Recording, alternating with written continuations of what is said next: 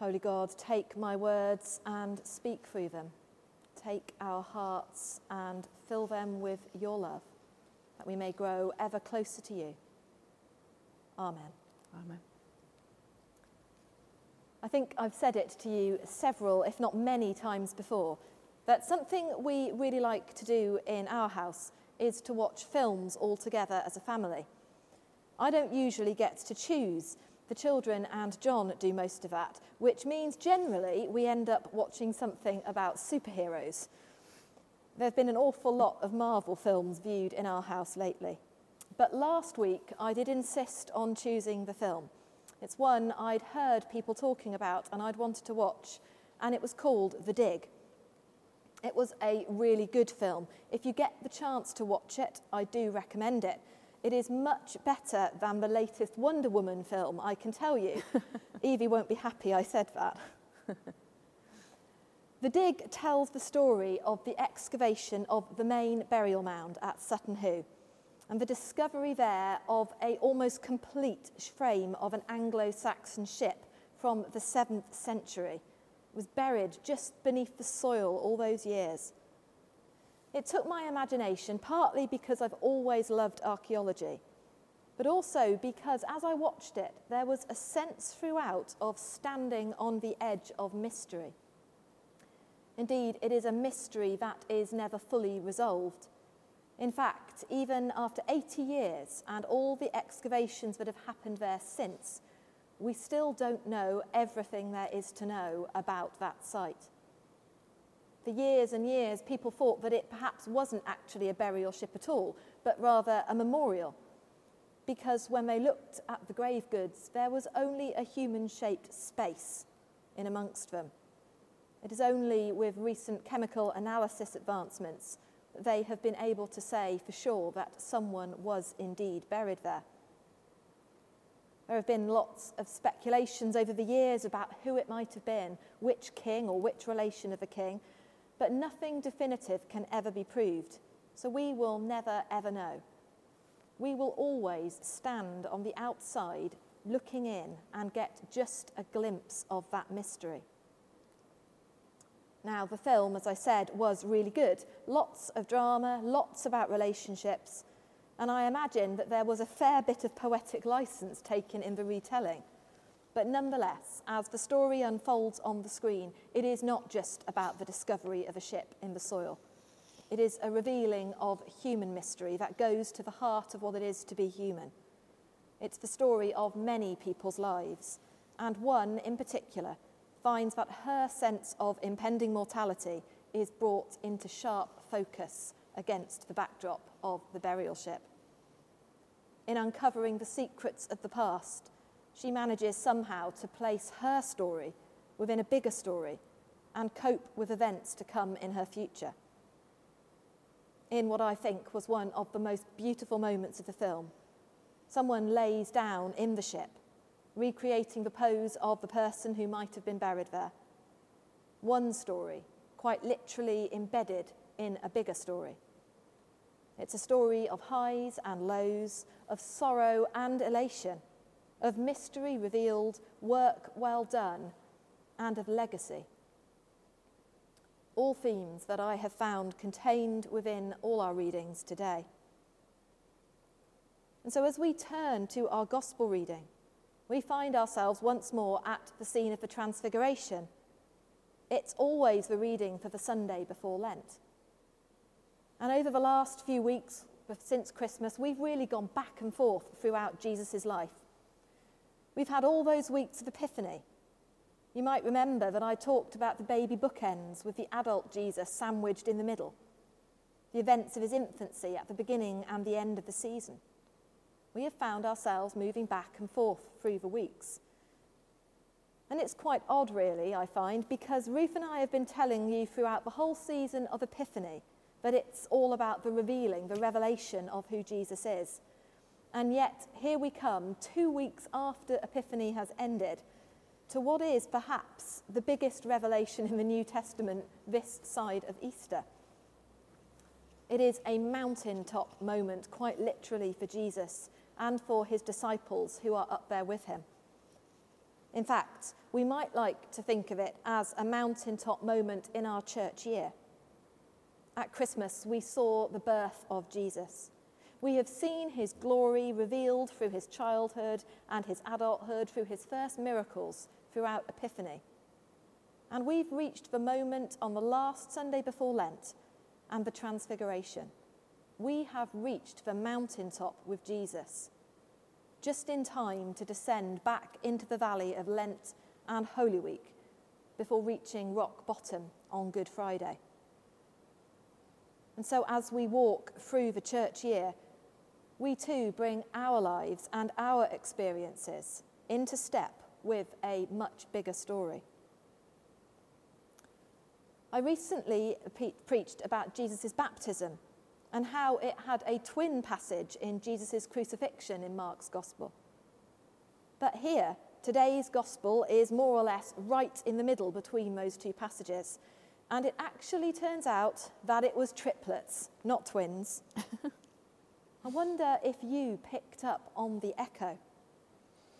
This time, the heavens aren't torn apart, but rather a cloud comes to overshadow Jesus and his friends. But there's that voice again. This is my Son, the beloved.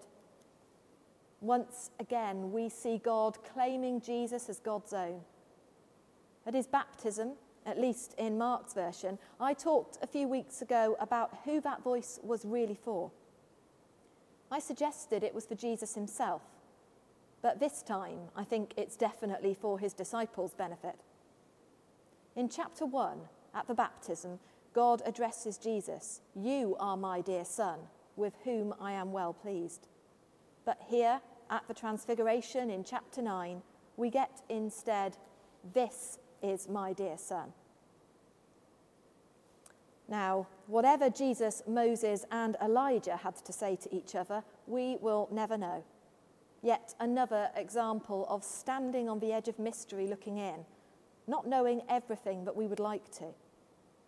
How often is that our own experience?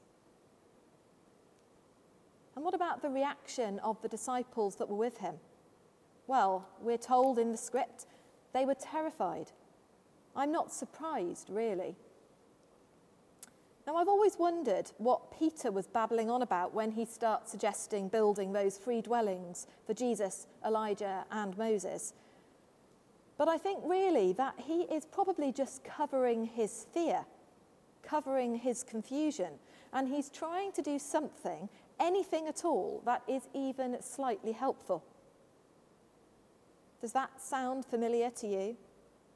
When faced with a difficult situation, we usually feel we have to do something. We have to fix it. We have to make ourselves busy, even if it's just making someone a cup of tea. But back to that voice that cuts through all of Peter's attempted action and busyness. "This is my own dear Son," it says. It's complete confirmation of what Peter himself has declared right at the end of chapter 8. In that passage, when Jesus asks, "Who do you say that I am?" Peter replies firmly, "The Messiah." Perhaps that is Peter's mountaintop moment of revelation, when he makes that reply to Jesus clearly, "You are the Messiah." But then poor Peter is immediately plunged back into the valley again, when Jesus starts talking about his impending suffering and death. That's not what Peter wants to hear at all. And Jesus rebukes him very strongly when he tries to stop him saying it. And then we turn the page just almost to the next passage, and we are back at a mountaintop again, witnessing the Transfiguration. So back to that voice. "This is my dear Son. Listen to him," it goes on. Stop, Peter. Listen. It's not enough to know that Jesus is the Messiah. You must listen. All the glory of God bound up in the reality of human struggle and strife.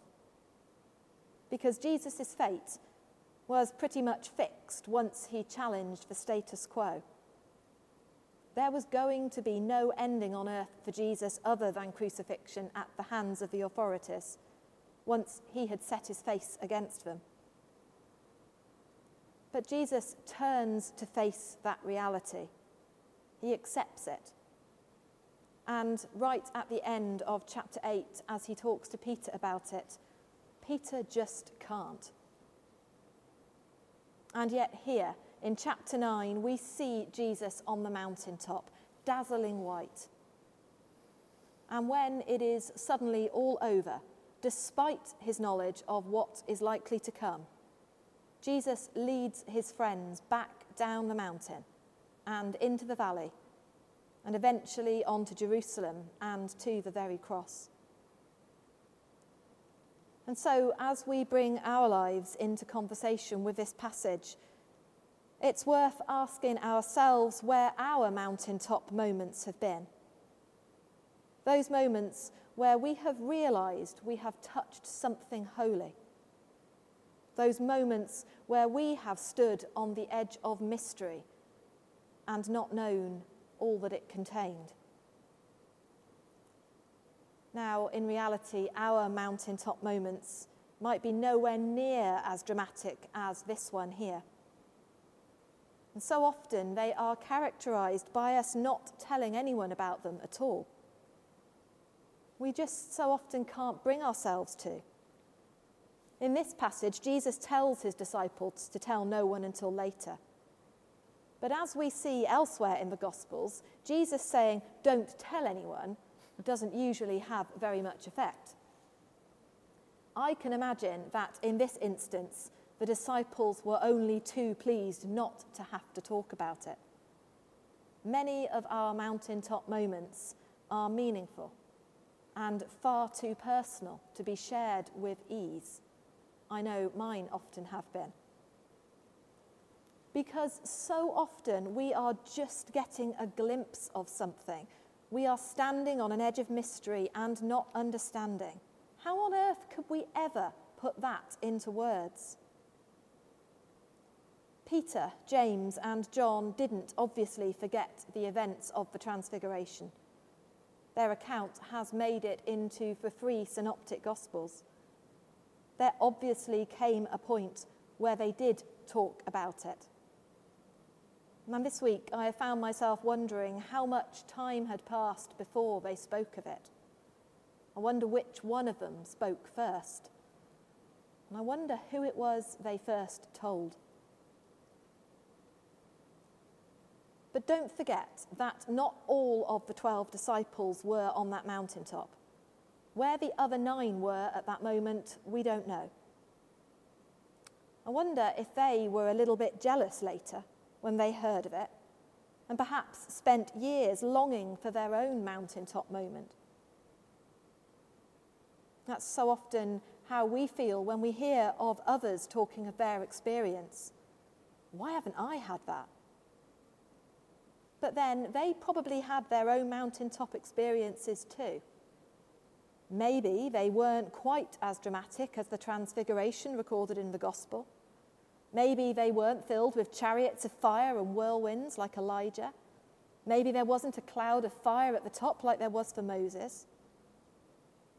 But maybe they were quieter, more precious, more private, more akin to Elijah's other experience of finding God in the sound of sheer silence.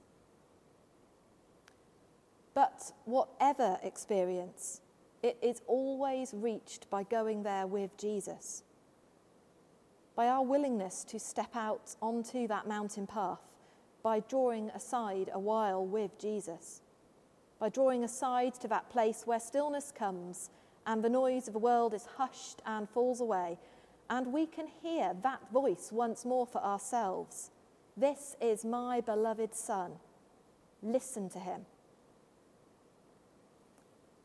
I wonder if you can pinpoint a moment in your life when suddenly your doubts seemed to drop away, even just for a moment. A moment when you glimpsed the mystery, even as you knew that you didn't understand it. And so as we listen to that voice, we are able once more to be led by Jesus back down into the valley and to continue to walk our path, however hard it may be.